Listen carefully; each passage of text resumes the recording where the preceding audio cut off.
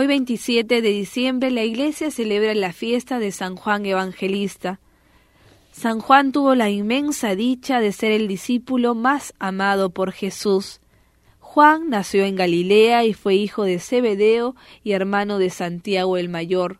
San Juan era pescador, tal como su hermano y su padre, y según señalaban los antiguos relatos, al parecer fue San Juan, que también fue discípulo de Juan el Bautista, uno de los primeros discípulos de Jesús junto con Andrés. La primera vez que Juan conoció a Jesús estaba con su hermano Santiago y con sus amigos Simón y Andrés remendando las redes a la orilla del lago.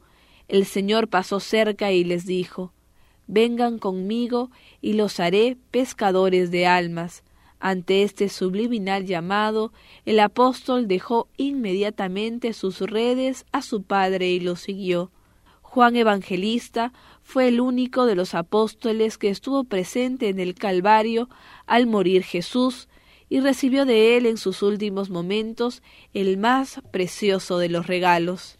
Cristo le encomendó que se encargara de cuidar a la Madre Santísima María como si fuera su propia madre, diciéndole: «He ahí a tu madre», y diciendo a María: «He ahí a tu hijo». El domingo de la resurrección fue el primero de los apóstoles en llegar al sepulcro vacío de Jesús. Se fue corriendo con Pedro al oír la noticia de que el sepulcro estaba vacío. Pero como era más joven, corrió a mayor velocidad y llegó primero. Sin embargo, por respeto a Pedro, lo dejó entrar a él primero, y luego entró él también, y vio y creyó que Jesús había resucitado. Después de la resurrección, cuando la segunda pesca milagrosa, Juan fue el primero en darse cuenta de que el que estaba en la orilla era Jesús. Juan vivió hasta el año 100 y fue el único apóstol al cual no lograron matar los perseguidores. Después de recibir el Espíritu Santo en Pentecostés, Juan iba con Pedro un día hacia el templo, y un pobre paralítico les pidió limosna. En cambio, le dieron la curación instantánea de su enfermedad.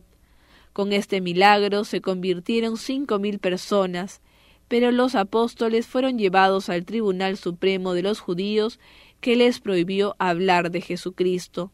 Pero Juan y Pedro le respondieron: «Tenemos que obedecer a Dios antes que a los hombres». Los encarcelaron, pero un ángel llegó y los libertó. Otra vez los pusieron presos y les dieron 39 azotes a cada uno. Ellos salieron muy contentos de haber tenido el honor de sufrir esta afrenta por amor al Señor Jesús, y siguieron predicando por todas partes. Juan, para cumplir el mandato de Jesús en la cruz, se encargó de cuidar a María, como el más cariñoso de los hijos. Con ella se fue a evangelizar a Éfeso y la acompañó hasta la hora de su gloriosa muerte.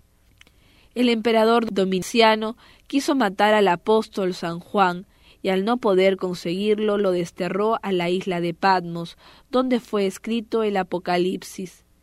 Después volvió otra vez a Éfeso, donde escribió el Evangelio según San Juan, que es el libro que lo ha hecho tan famoso.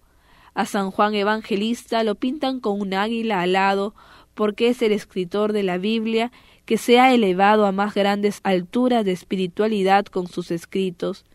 Ningún otro libro tiene tan elevados pensamientos como en su Evangelio. Según señala San Jerónimo, cuando Juan era ya muy anciano, se hacía llevar a las reuniones de los cristianos y lo único que les decía siempre era esto: «Hermanos, ámense los unos a los otros». Una vez le preguntaron por qué repetía siempre lo mismo y respondió: «Es que ese es el mandato de Jesús, y si lo cumplimos, todo lo demás vendrá por añadidura». San Epitafio señaló que San Juan murió el año 100 a los 94 años de edad.